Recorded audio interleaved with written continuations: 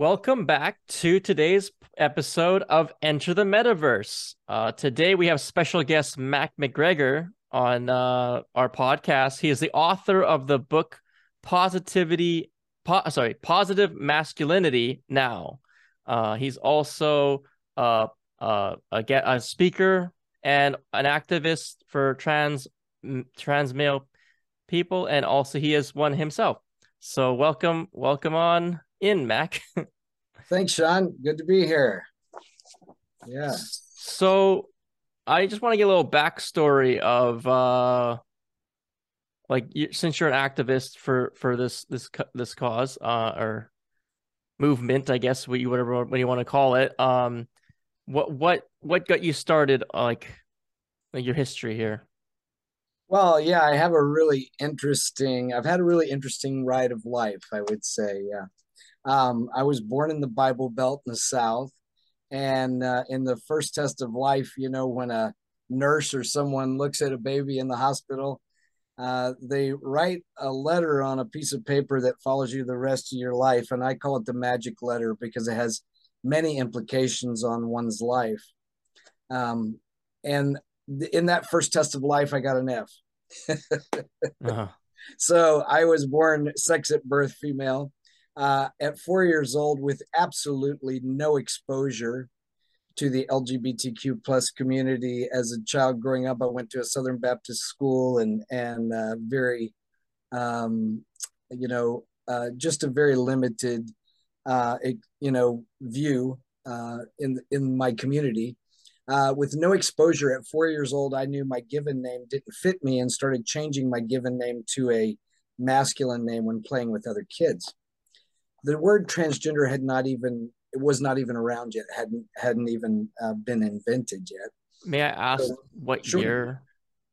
I was born in 1965, so I was 4 years old. So Okay. in 1969, I didn't know how to describe what I was feeling, but I knew that the expectations that were being put on me, the gender expectations and the name I had didn't fit who I felt I was, right? Hmm.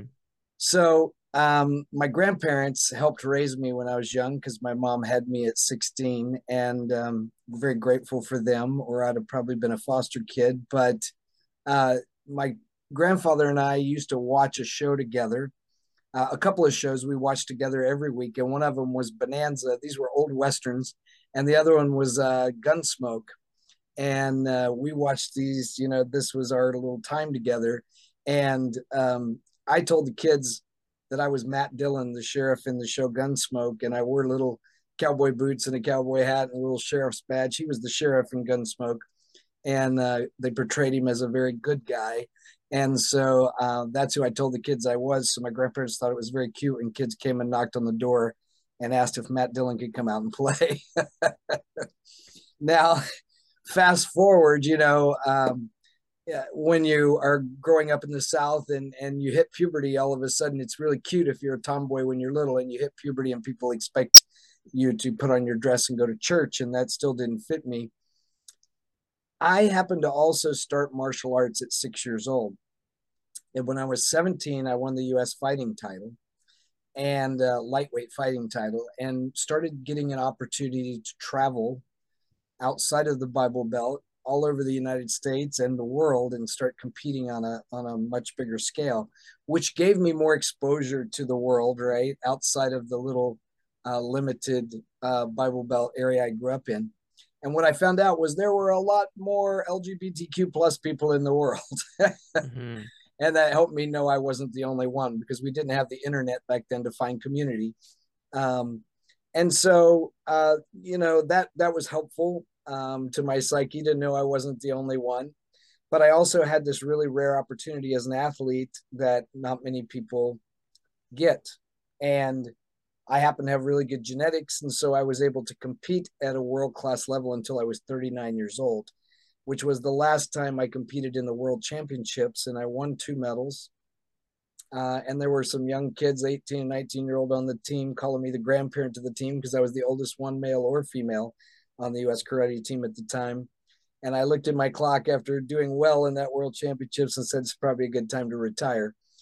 So that allowed me to start working on going through medical transition, um, and which I did. Within a couple of years, started going through that process. I've been a teacher because of the martial arts most of my life, because one of the things about the martial arts is you learn something and you have to turn around and help somebody else with it, with what you learned, that's a lower rank than you, that's newer at this than you. And so I had been teaching for a long time by that time. And so I was already working for women's rights as an athlete, because the women, of course, in sports don't get any of the same anything that the guys do right beside us. And so I was already an activist in the gender arena. And then people asked me in the community, they said, you have a lot of experience teaching and public speaking, and we need people with your experience to help explain this journey so that it creates more understanding. And so that put me on a quest to start teaching about gender. Yeah, it's described here that the people describe you as the gender sensei. Now, how did that name come about? Well, actually, a friend of mine, after he heard me speak on gender and teach Gender 101, he knew my martial arts background and basically married what I was teaching then with my martial arts. So in Japanese, sensei just means teacher. And they call it in Japan a teacher of anything. It's not just a martial arts teacher, it's called sensei. Your piano teacher is also called sensei. It means teacher. So, Yeah. so that's what I do. I teach about gender and gender socialization and social conditioning. And I mean, that's what really, that's what the book is about as well, is getting people to go back and look at the way we were socialized around what it is to be a man or what it is to be a woman, and how we're supposed to carry these man masks or women masks and hold up to these certain standards, and examine it as a conscious adult and see if it really still serves us well in our life. Yeah, I was gonna get on a little discussion later down the road. I'll kind of like briefly mention it Yeah. about these double standards when it comes to dating and Hmm. who should pay first meal. I'm not even gonna get into that right now, but yeah, growing up, I can see how that, especially without the internet, without all this community and Right. all the connections that we have nowadays, it must have been difficult. And I don't even know all the stereotypes and bullying that you might have gone through. I don't know if that affected you at all. But some people are lucky and they don't have that type of um like like growing up, that type of bullying. Yeah, well, going being in the Bible Belt, what you're threatened by your church and community is the loss of community if you are different in a way they don't approve of, whatever that may be. And so, being a part of the LGBTQ plus community in the churches I grew up with and the Christian schools I went to, um, they either wanted to pray it out of you, and if they couldn't, then they would ostracize you from community. So that's basically the threat. So I learned very young, how tricky it was to navigate all of that. Yeah. Now, when it comes to your book, Yes. um, is it every how many chapters are there, and are they based off of like some people like to write chapters of their lives, sometimes they write chapters like they have a really unique spin on things. So Mm-hmm. please explain to me a little bit about your book and what it's about. Sure. There are 13 chapters, and most every chapter has some worksheets in the back of it to help each person be able to walk through some of the way they were socialized around gender, because it's a little different for everyone. But basically, what this does is it walks you through the traditional masculine messaging, and I do comparisons in here about feminine messaging as well, and it helps people see where and how that limited you in your life. Mm-hmm. Like, for instance, I have one of my black belts who's an amazing martial artist. She wanted to take martial arts when she was young, and her parents told her that's not for girls. And so they wouldn't allow her to take any martial arts classes. Now, she was born in the 60s, like I was. Um, she had to wait till she went away from her parents to college, and her college offered a martial arts class, and that's where she started. If she would have listened to that messaging and modeling, she would have never even explored it, right? And she became an amazing martial arts and now a martial artist and now a martial arts teacher. But that's a limiting message, right? And Yes. masculine people face the same thing. You know, a lot of men are shamed if they're like really, when they're young, if they're really interested in cooking or interested in things that are traditionally looked at as feminine. Yeah, I was giving my dad an example as a gift to somebody who was in the hospital. And Mm-hmm. he's really old fashioned and like, men are men and girls are girls. Yeah. And he's like, "Oh, I can't buy him flowers. That's too feminine." And I'm like, "You can buy anybody flowers Right. at any time you want." Yeah. It's 2022. That's right. Yeah. But no, like there like we have masculine and feminine energies. Right. And of course, you can have a more of a masculine style, the way you dress or the way you act, or it's not separated by gender, in my opinion. I agree. And you know, hopefully we keep getting to more of an understanding of that. And first of all, gender is a spectrum anyway. You know, one of the things that I teach is there's a huge spectrum. There's not just one way to be a man or one way to be a woman, right? Let's just take masculinity. Let's take cisgender, which means you aren't trans, which means you were born with your body matching how you feel inside. The word cis in science means matching, and the word trans in science means opposites. That's Oh. where those words came from. Um, but let's take all these, a bunch, line up 100 cis men, and there will be many different ways to be masculine within those 100 guys, right? We have guys like The Rock, Dwayne Johnson, and we have Mr. Rogers. Those are extremely Mhm. different ways to be masculine, right? Yes, And yet they're both still valid ways to be masculine, right? absolutely. Yeah. Now, when it comes to identity and um when because like, we're not all wearing name tags and stuff like that, right? Right. So like Yeah. when a person is trying to identify somebody, and they accidentally maybe get the gender wrong when they're identifying somebody, Mm-hmm. do you think it's over the top to react harshly to that, or do you think that they should like just give them because not everybody's gonna know, right? Right. So like if they say, "Oh, I identify as this," after the fact that they got it wrong, and then they continue to identify you wrong, then I think that's a little bit more of an issue.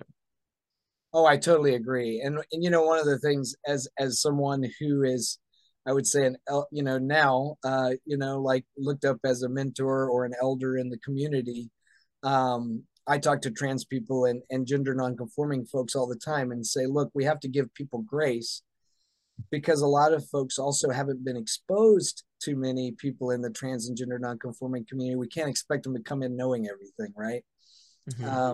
And so yeah, and not to look at the world like everybody's trying to offend us. I don't believe in that. I believe most people are decent people. They just may not have been exposed and aren't used to the language, right? So it's about giving them some grace and yeah. And I just say, look, we're going to get it wrong sometimes. Even we make mistakes within the community, especially if you've known someone for a long time and then they change their pronouns or they change their name. It's harder, I think, if you've known them before, right? For a Hmm. long time. Yeah. Now, when we're talking about different, I guess it's genders, and then they go, there's the cis you're saying, there's CIS. trans, and then non-binary. Now, can you Right. explain the Sure. difference between those? Sure. So gender in the world we've all grown up in, and it still is today, is a binary system. That means it's two-sided. The way that they present it to us is you can choose male or female, and that's it. that there's no gray in the middle. There's no different. It's not a spectrum. Like we understand sexuality now as a spectrum, Mm-hmm. right? It's not just gay and straight, right? There's this big spectrum to sexuality. Yeah. And we're hoping that we'll get to the place where more people understand that gender is like that as well. Um, there are 60 variations of being intersex. Since they've undone the genome, they've discovered this. And what intersex means is someone that was born with some of both male and female sex. I'm talking biological characteristics. Mm-hmm. Mm-hmm. There are 60 variations of how that happens that they've so far discovered, which means gender is not black and white. Right? There's a Yeah. lot more nuance to it. That's really complicated. Yeah. Um, Now, when we talk, let's get into sexuality for a second. Like the identifying, because I've heard so many different types, and when you go on a dating profile, Mm-hmm. there's a lot of options, and sometimes they're missing options from other dating profiles, and kind of get confused. Where do I fall in between, or can you just fill out? There should be an other, and you just fill out what you want to fill out. Yeah, But like I've heard of one where you're attracted to intelligence or like I don't know what do you call it? Sapiosexual. Yeah. Sapiosexual. Yeah, it's an intellectual attraction. It's like I have to have an intellectual connection for me to be attracted to that person. Okay. Now, when we're okay, we're gonna say when you're not in an open relationship, Mm-hmm. polyamorous, that's the one I'm Yes. trying to think of. But like you're not really in a relation. I guess no, like because when you're in an open relationship, I don't know what's the difference between that and polyamorous? Is there a difference? I'd be happy to explain that. Yeah, my wife and I are actually polyamorous. So open relationship is more about sex generally. Like we have freedom. We've made an agreement to have the freedom to have sex with other people. Whereas polyamory is more relationship based. It's more kitchen table based. It's more, I'm going to have an ongoing relationship with more than one person. And all of them are going to know about it. This is all in open communication. But even within polyamory, each person and their main or primary partner, or some people call it nesting partner, have their own agreements. Some partners want to meet the person before you would begin a relationship, get committed with anyone else. And some, they just have all kinds of varied ways that they manage it. You need a really good Google Calendar when you're polyamorous.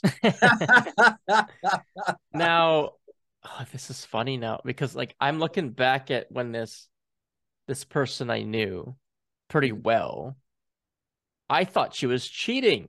And I'm like, I'm not gonna get involved with this. But she was polyamorous, and I'm like, oh. But I still wouldn't when I got involved anyway. But it was just interesting because I'm like, I don't want to be the person that's gonna be fooling around with somebody who's in a committed relationship. In a relationship. I'm like, I don't want to be that person. Right. But like now looking back at it, because I kind of knew a little bit about polyamorous, but you kind of broke it down better for me. So, well, yes. I always ask, even within the poly community, one of the smart things to do is to ask somebody, what is your poly status, or what is your relationship status? So that because I don't ever want to be that person either. I want to be very respectful of other people's relationships and commitments. And so it's really important to be able to clearly state. And if they can't clearly state where they are and where their partner is, then I would stay away from it as well. Yeah, it's a red flag when they can't make it abundantly clear. Yes, yeah, very much so. Now, when we're talking about limiting beliefs and how like growing up, especially the old-fashioned ways of men are men, women are women, right? And we kind of like teach our kids or even like we learn it from a family member that like, oh, you shouldn't do this, you should do that. It has very severe implications to that person, Yeah. because we have to be open-ended with a lot of things. When we restrict people to things as well, like for example, you can't watch this show, they're gonna end up watching it anyway. They're gonna go to their friend's place and watch that show. Like they'd probably be more rebellious if you limit them versus if you let them do it. They won't even want to do it anymore. They kind of lose the Yeah. sense of breaking the rules adventure, you know? Right. Especially So teenagers, right? Yeah. yeah, because they're like, oh, I can't watch this. Well, I'll show you. Yeah. And I So think that, yeah, like I said, like the dangers of restricting and limiting people's belief systems has a long-term effect. sure does. And then what happens is, as we, the highest rate of suicide is in middle-aged men. And one of the reasons I think that is because of this old traditional messaging, this old traditional masculine messaging. The first victim of it is young boys, because young boys are taught right away, stuff your emotions down. You're not allowed to ever show weakness. You're not allowed to ever show emotion. It's weak. You shows weakness if you ask for help. That kind of old, crappy, traditional messaging is just not healthy for anyone. We're all created to be beings with emotions, right? Yeah. We all have emotions, and we need each other. We're also pack animals. So this ridiculous thinking that it shows weakness to collaborate and ask for help, it becomes something that can be really toxic to someone's health. Of course, Now, it's hard to I peel back the layers of all that, right? yeah, it's true. Now, when it comes to messaging, because I'm just reading here, messaging and socialization Mm-hmm. with the gender Yeah, expression or expectations. yeah. What's the difference there? Expectations, really. I mean, expression is more how you express your gender, like you were saying earlier, kind of your style, the way you dress, your mannerisms. That's more expression. Mhm. But it's really important for us to understand the difference between socialization and social conditioning. Socialization is the process of learning to behave in a way that's acceptable in your society, wherever you grow up. And of course, people that grow up in different cultures, that can be slightly different, right? But social conditioning, the difference is it's much stronger than socialization. It's the process of inheriting the norms, customs, and ideologies of your community. And there's a lot of pressure put on you to do that, right? Um, to keep you in your lane. And so that's where there's shame if you don't measure up to what you were taught is the right way to be a man or a woman. Or even, the same thing with sexuality, right? If you were taught that being heteronormative is what's acceptable, you're going to have that same shame if you feel differently in any way. Yeah, shame. When it comes to shame and guilt and all these low vibrational states, it really doesn't have to even take another person. Like you could just be in your own shame and guilt for just being like you could just feel it and it could consume you, you know? Totally. Yeah. And that's where self-love comes into play. You have to strip and separate yourself from the shame and guilt and be like, I haven't done anything wrong. Right. This is very important for people who are listening who are feeling the shame and guilt. I haven't, killed anybody or done anything that Right. would hurt anybody. So you need to realize that there's nothing wrong with you. That's right. And even if this relates to the gender conversation, anybody who's experiencing this shame and guilt, because I felt so shameful and guilty for something that was not even a problem. Nobody was caring. Yeah. And like, you have to have that self love and just realize like it's really hard to train your subconscious. Mm-hmm. But once you get to it, and then you just be like, I'm just doing myself. I'm doing me. Well, yeah. And surround yourself with people who support authenticity. Hmm. I think that's such an important factor for all of us living in a way that we can thrive in life is that our inner circle of people, our partner, our friends, our close friends, I want those people to be folks that support and want me to be able to be my authentic self. And I want to be that kind of friend to them too. Right. Yeah, I'm in many communities. I'm supposed to be going, well, supposed to, as in I will be going, just having a little bit of a financial crisis right now. Going to Costa Rica to go to meet these lovely supportive community that I met, and I am excited. I'm just no stress. I'm just gonna be focused on having fun. And I'm like, that's the kind of support. It took me a while to find this community. It's not like it's just a piece of cake. Like it Oh, yeah. takes a lot of trust, and you have to build that trust. I totally agree. Yeah, it's so important. That's one of the reasons that when I started this whole thing and where the book really came from is I started a masculine men's discussion group because what spoke to me was I saw the Me Too movement happening, right? It was in its prime. And I didn't see many men involved in the conversation. This was all about the masculinity and about the patriarchy, but very few men were involved in the conversation, except a few men that were just fighting back, saying you're trying to take our manhood away. A lot of men weren't talking about how this limiting thinking has hurt us too, and how we could all be a part of creating a healthier way forward for everyone, right? Mhm. And so that's what made me want to start this project and start this discussion group. And I started this with a friend of mine, and we just wanted to get men together of all different backgrounds, different ages, different life experiences, and talk about how this limiting thinking has affected us, to first of all admit and heal from that, and then how can we all work together to walk forward in a healthier way so that we don't pass this crap down anymore, these limiting ways. And that's how the whole thing started. And then the book came from the lesson plans we created for we would pick every month, we'd have our discussion group a different topic, and the book kind of came from that, from what we've learned and the discussions we've had in the group. Now, is there a chapter or even a section about stereotypes and how some could be true, some could be false, you know? Yeah. Oh, definitely.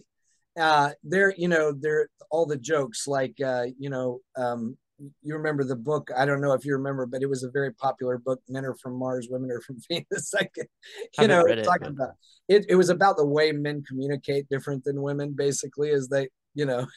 communication styles are very different, right? Um, and of course, we talk in the group, like I ask all the time, how would you define masculinity if you were not allowed to speak of a body part? And I let people sit with that, and everything somebody has ever come up with, like a guy would say, well, men are more mechanically minded. And then somebody in the group would say, yeah, but I have an Aunt Sue she's the one in the family that can fix everything. Mm-hmm. So there's always something that debunks it, right? Because even if a stereotype is, we may consider it the norm, there's still a lot of people it doesn't fit. Yeah, it's true. Yeah. So Because just because men are naturally like more muscular and you can't talk about body parts, right. you're like, oh, well, I'm more like you said, like mechanically, that doesn't fit always to the male.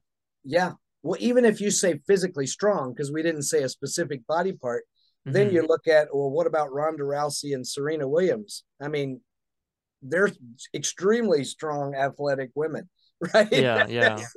So there's always some exceptions to the. It's not that women can't be strong, right? Mm-hmm. Yeah, yeah. But yeah, that's a good question to ponder over. Now, I wanted to get into a little bit about the stereotype and the double standards of what we were talking about earlier.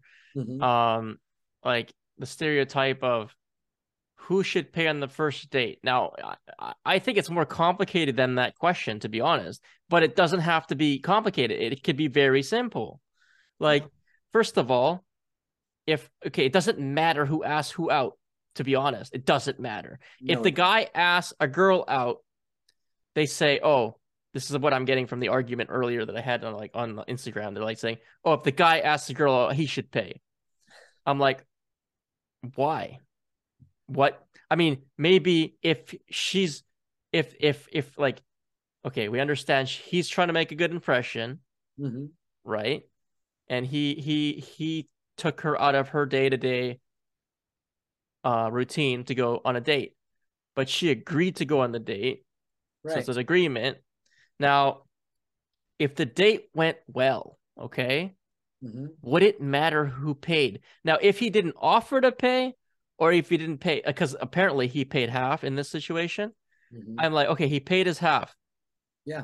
Okay, that's fair. I think it's fair, in my opinion. I do too. Yeah. If he offered to pay for the whole thing, that's also completely situational. It's fair. Yeah. But if he offered and you didn't offer, I think it's also fair. Whatever, it's situational. But when you're making a big deal about who pays versus the experience of the date, and then they're arguing in the comments. They were arguing in the comments about chivalry is dead. I'm like, give me examples of chivalry other than the form of payment. Because you could go to opening the door or walking on the street side of the sidewalk, and to protect the person. Yeah, I mean, those are chivalrous things, right? Like just manners, overall manners. That's right. It's just basic manners, right? Like that. Like a lot of people don't even have that. But like when they do show that they're a nice person, and they pay for their half, is it a deal breaker? Like if it is for that person, and if I'm going on a date and that's a deal breaker, well, they're not a real one, and I don't care. It's like they weren't a real one, and I'm gonna move on. That's a big red flag if that's a big deal for you. I agree. I think the deeper thing to think about is what a lot of women have felt is that if the man pays, he expects something. So that's where it's kind of like, if you borrow money from your parents, a lot of people are expected then to do a lot of, maybe work around the house for your parents or whatever. There's expectations that come with it, is my point. Yeah. And so historically, I think the attachment to worried about the expectations that come with that is where that becomes, where women don't want to be expected to perform anything if you offer to pay.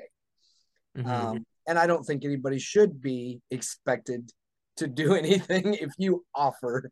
If you offer to buy somebody a meal, it should be you just want to buy them a meal. Yeah.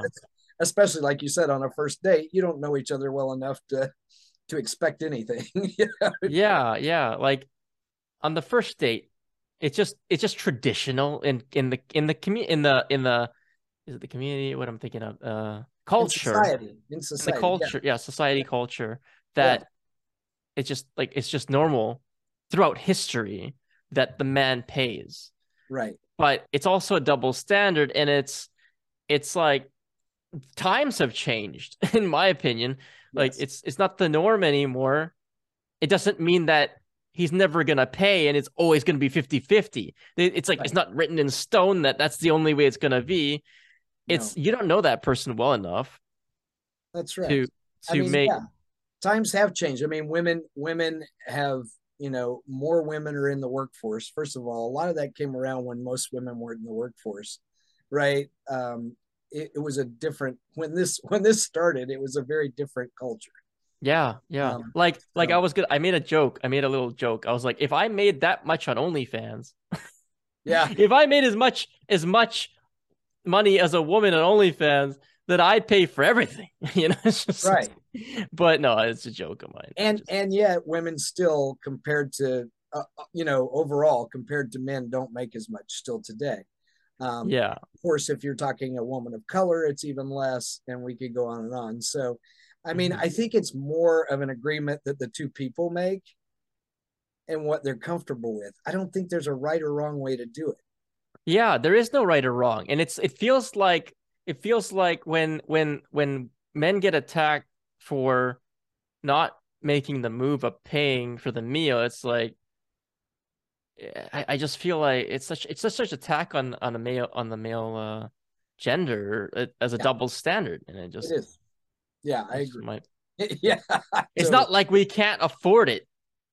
And it's not like we're trying to pin anything on the women, for like um he paid half. So he paid Yeah. his half, and it's Well, not written in stone he's gonna do that all the time, and I don't know. again, here's the interesting thing. I think it comes back to the everyday consent issue. We're not used to like having these conversations, and that's the thing is people need to get used to what are you saying if you ask somebody out on a date, what are you comfortable with? I would like if I was this, I'm going to role play. If I was the Hmm. person asking someone out on a date, I invited you out. I would like to treat you to dinner. Is that okay with you? Are you comfortable with that? Yeah, That's a consent conversation. And if they say they're not comfortable with that, they want to pay their half, and I would say fine. That's great. Um, yeah, but not be offended because they wanted to pay their half. It's like, yeah. Like when it comes to when it's like, okay, well, you can just go. Then it's just like, yeah, I'll pay for it, but I don't want to see you again. Like that's how I would look at it. But yeah, the consent part for sure. yeah. You need And I that. mean, now, days too, we have same sex couples. Where does that come in? Who pays? Yeah, Yeah, exactly right. Who pays? right. Yeah, No, yeah, you pay. No, you pay. yeah. That's funny. It is. That's funny. I should have posted that. Oh my God. Give me some ideas here. And they may of course the critics may say the more butch person pays in the same sex couple. Or you We'll have a get into third that. wheel. You have a third wheel if there's two women and then the guy play. No. Who knows? Yeah, I think it is. It is about. So I teach all the time that consent is a big part of what I would call positive masculinity. And when I was growing up, nobody was having these conversations with us. And consent is about a lot more than sex. Some Yes. people think some people think that's the only time there's a consent conversation. No, I should ask consent if you and I are hanging out and I take a picture and want to post it to social media. I should ask you before I tag you and post a picture of you on social media. That's everyday consent, right? Yeah. So there's a lot more to consider than just the consent around sex. And Now, um, kind of lost my train of thought when it comes to consent. Now, oh, I know couples that do these like because they're usually busy. This is an example of a couple. They have like these little meetings. They like schedule a meeting with their wife because they're always busy, and then they just basically go over. It's pure honesty. It's unconditional honesty, mm-hmm, where they say like, "Oh, I kind of felt this at this time. Could you do this instead?" It's having that communication, you right. know, and understanding that keeps the relationship strong. It's so true, and I like that you said they make an appointment to have these conversations, because one of the things I even teach around everyday consent is it's always, if you're going to have especially a difficult conversation, or really deep, I was going to say it's always good to ask the person, is this a good time to have this serious conversation with you, or would there be a better time that we can set? Because you need to know, do they feel rushed right now, or is there a lot on their mind? That's an everyday consent question. And you're going to get Yeah. better, and you're going to get better results in those kinds of conversations if you give them that time of preparation, right, to know if it's a good time for them. Now, in your book, could you explain a little bit more about maybe what like a summary of a chapter or something? Yeah, like I have a chapter about cultivating healthy masculine friendships. I think one of the things from the old traditional messaging that keeps men from having, really close, healthy friendships is that the old messaging is that guys are always in competition for king of the hill, for to be the best. You got to, constantly strive to be the best at whatever you do, which means you have to take others down sometimes to be the best. Instead of collaborating, we're always competing. Mm-hmm. And that's something that I think keeps us from having closer friendships, as well as the not talking about our emotions and showing weakness to one another, right? So most guys talk about work and sports. They don't talk about what's going on inside, how they're Yeah. feeling about anything. And that's something we can actually learn from women, because women tend to have friendships that give them a lot of emotional support, whereas men a lot of times don't, which is also one of the contributors, I think, to men's mental health issues as they get a little older, is because they don't have that support of those friends where they can talk about real stuff with. And another stigma for men is, oh, I don't need counseling Right. because that's shows weakness. Yeah, And exactly. and the weakness thing is just a pride ego thing. Yes. Because like a lot of these stereotypes are pride ego for both men and women, I think. Oh, totally.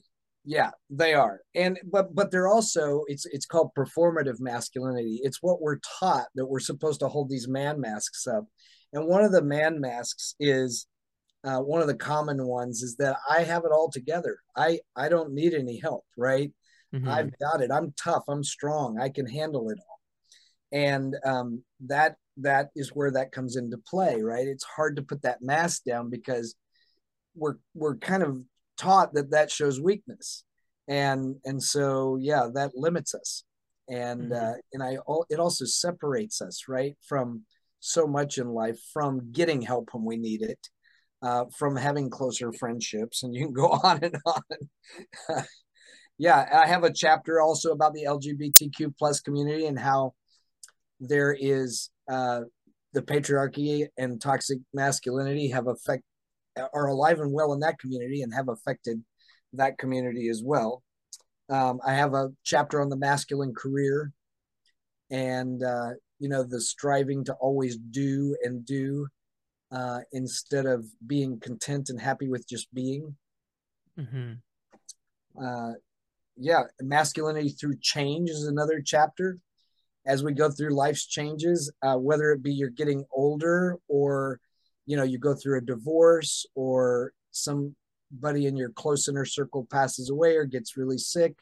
It's about navigating those changes. And again, a little harder for masculine people, because we don't tend to communicate well when we have something heavy like that going on, right?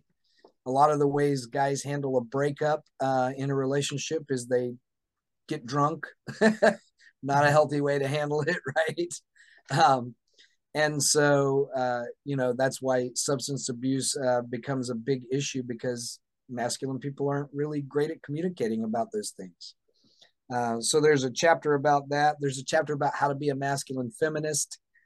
That if we're secure in who we are, we should have no problem supporting women. Yeah, like when it comes to feminist and feminicity, um, like I know there's different types of it, and the true supposed to be meaning is supposed to be equality, in my Right. in my opinion. I don't know. Yeah, I'm not an equality and expert. equity. Yes. Yeah, so like back to my situation I was talking about, 50-50, that's equal. But that's just my take on it. But Yeah. yeah. And there's also a chapter in there that talks in depth about the different, about the spectrum of masculinity. Hmm. And one of the quotes from the book is that one of the key ways to creating a new healthy model of masculinity is in allowing folks the freedom to define what their own masculinity is and how they will express it. And this means embracing many variations of masculine ways of being. Okay. Can you give me an example? Well, like I did with Fred Rogers and The Rock. I mean, can you imagine, in the world I grew up in, it was all about being a man's man. It was a tough guy. Hmm. Um, it was the John Wayne. It was the you had to be able to be tough and show Hmm. your strength all the time. And Fred Rogers was a very intellectual, first of all, guy, and very tender. He wasn't, what you'd think of when you think of the rough, tough guy, right? And he never was. Yeah, like the alpha male tough guy. Right. And so I'm sure he got picked on as a kid. And so even within the masculine world, men police each other around your manhood, and it's a common thing. If I've heard it so many times, a young boy shows some tenderness and he's called a wuss, or he's made fun of because he's not being tough. And so that's hard. Even within the masculine world, we're not accepting of different forms of masculinity, and I'm hoping that that changes, because we need more guys that are. We also need guys that are intellectual. We need guys that are tender and not afraid to show that, right? Yeah, I think it's more acceptable, of course, with all these communities and the internet connecting us, but the internet is like positive and negative at the same time. Um, it's just that like those people who are attacking other people have a lot of insecurities about themselves, Right. which they don't understand. They just kind of like they just don't. It's not some people just have a hate, and some people just don't understand. That's And then the people we're trying to convince and to get those people to understand. And maybe once we grow those numbers up, then the people who hate will be like, oh, nobody else is hating. I guess I'm going to stop hating now. And then they shift. that's right. It's Yeah. it takes one person at a time. If you change one person a day, that's impressive. Yes, it is. And that's the whole thing. It's about opening hearts and minds to be able to see, a little larger of a picture here. Yeah. And that takes time. And it really depends, like even within our own country, even within the United States. I often say, of course, our country is huge comparatively to a lot of countries, but I often say we have like 5 or 6 countries within our country, because every different region you go to, for instance, your gender expectations can change, right? I'm living in Seattle, and it's Mhm. very different here from where I grew up down in the South. It's extremely different. One of the things I thought was so interesting when I moved to Seattle is I saw men walking around town. You're used to seeing women walk around with their infants strapped to their chest, like wrapped with Yeah, yeah. material. You know how they wrap the baby to their chest? Hmm. And here I've seen many men like that, Yeah. showing their nurturing side. I would have never seen that where I grew up. That would have been ridiculed. Hmm. So even a father being nurturing to their own child in some of these environments is ridiculed because that's a woman's place, right? And that's Yeah. ridiculous. That's ridiculous. Dads are allowed to be nurturing as well. Yeah, Yeah. It shows that you can support a child and be there that's right. versus like do your own thing, kid.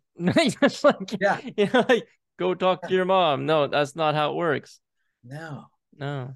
Yeah, it creates distance, right, within the relationship of the father and the kids. And that's just, it shouldn't be that way. Yeah. Yeah. Now is I I know you're in a lot of different communities and we could Yes. probably explore all of them, but is there anything else that you wanna cover before we head out here? Well, when you were asking me about the book, here's one of the things that I think is such a great takeaway. One of the things I talk about in the book is that the old masculine messaging kind of, it supports and teaches masculine people to be rigid and stoic. You've heard of that, I'm sure. The guy is stoic. He doesn't show a lot of emotion, right? And I related that. I read a book a while back called Emotional Agility by Dr. Susan David, and this, as a professional athlete, this spoke to me. And when I think of agility as an athlete, that's healthy, right? When you're agile and flexible, you have less chance of injury. When you're rigid as an athlete, you're going to get injured much easier. So that's really easy for most people to understand in their mind, right? Mhm. Rigidity as an athlete is nothing to celebrate, but it's also nothing to celebrate emotionally. So one of the quotes I have from the book is rigidity is nothing to celebrate. The ability to stay soft and agile with all the adversity that we face and walk in our authenticity is rare. Soften. It's really important sometimes. And I think with all the messaging that most of us as masculine people have grown up with and have had, we have to remind ourselves that all the time. Being rigid is nothing to celebrate. Yeah. Being you have to soften up and let go and just let go. Yeah. Yeah. It's about being open, right? Yeah. I wanted to get actually I want to talk about one other subject that I kind of Sure. forgot about. The types of masculine and the types of the I forgot what it was male archetypes. It like the sigma male, Mm-hmm. the alpha male, and I don't know the rest. I forgot the rest. Yeah, yeah. Well, the way I approach it, I don't. The way I go into it in the book is the common man masks, because I think that's just an easier way for people to understand. And I'm going to go to, let's see, I'm going to go to it in the book here. And by the way, just to give a little plug, this book has only been out 3 months, and it's already been the number one new release in men's health and in gender studies, um, and sociology as well. But the common man masks that people wear, the positive mask. So the guy that just is that always happy go lucky, never admits he's going through anything, never admits that, there's people, that's a mask that any, of course, gender can wear, and any gender could wear. Yep. And the next one is the strength mask, the always tough guy, the, no pain, no gain, right? I'm sure you've heard that. And no matter what is happening, I'm God will never give me anything I can't handle type, no pain, no gain. I'm gonna stay strong. The intellectual mask. The intellectual mask is another it's another basic, you know, it's the guy, I'm the smartest guy in the room, and I'm always gonna have to let everybody know that. Kind of the know-it-all, Mm. right? Yeah. It makes them feel more secure and more of a guy if they can just kind of use their intellect to put other people down. The grumpy old man mask. I'm always just a grump. I'm a grouch, I'm just going to complain all the time, get off my lawn kind of thing, Yeah, kids. my father. Yeah. Okay. Yeah. We all have a relative that has that mask. Yeah. And the self sufficient mask is another one that I think is extremely common. And that is the person that wants to prove they can do it alone. They don't need any help all the time. And then there's the Don Juan masks, of course. The ladies' man, the guy that's always trying to, um, Like the prove, pickup artist kind of yeah, style. totally, yeah, prove their prowess. But it goes into all the different. That whole chapter goes into the masks, and we have some exercises in there. And what's interesting about masking is that we wear different masks a lot of times depending on who we're with. For instance, if we go back and visit our folks and our family, we'll put on a certain mask because they expect certain things from us. We go to work, we may wear a different mask. We hang out with our buddies, that mask can change again. So Yeah. it's just about being conscious of what mask am I wearing and is this serving me well? Yeah. And being authentic throughout all the masks that you wear is Yeah. important. Yeah. And I mean, of course, we do have to there are certain ways to behave when we're in a work environment, right? That Hmm. that wouldn't be as you wouldn't act the same as if you were hanging out, in a club with your friends, right? Yeah. And that's okay. But like you said, it's about being conscious and authentic within it. Yeah. Now, do you want to plug your book again and where they can find you and your book? Sure. Positive Masculinity Now, available on Amazon in Kindle and in print. And then early next year, it'll be available in audio version as well. Ooh. Um, and That's available, like I said, on Amazon, but you can also go to my website, positivemasculinitynow.org. And we just opened up an essay contest. I'd love to share with your listeners. And this is our first annual essay contest. We're very excited about it. And anyone of any gender is allowed to participate in this essay contest. And we have different age categories from 11 years old all the way up through adults. And it is writing an essay about a positive masculine role model in your life and how they've impacted your life. All right. You said the audiobook comes out next year Yes, sometime? next year. Yeah. I'm more of an audiobook person, but I'll probably end up getting the book as well. I like to follow along, Yeah. so it's That's nice to cool. I do highlight that. it. I do that too. Yeah. Yeah. So yeah, you can find us at the-meta-verse.com. Find this video of the podcast on Spotify. You can find the podcast also on Apple Podcasts. I think it's Apple Podcast. They keep changing the name.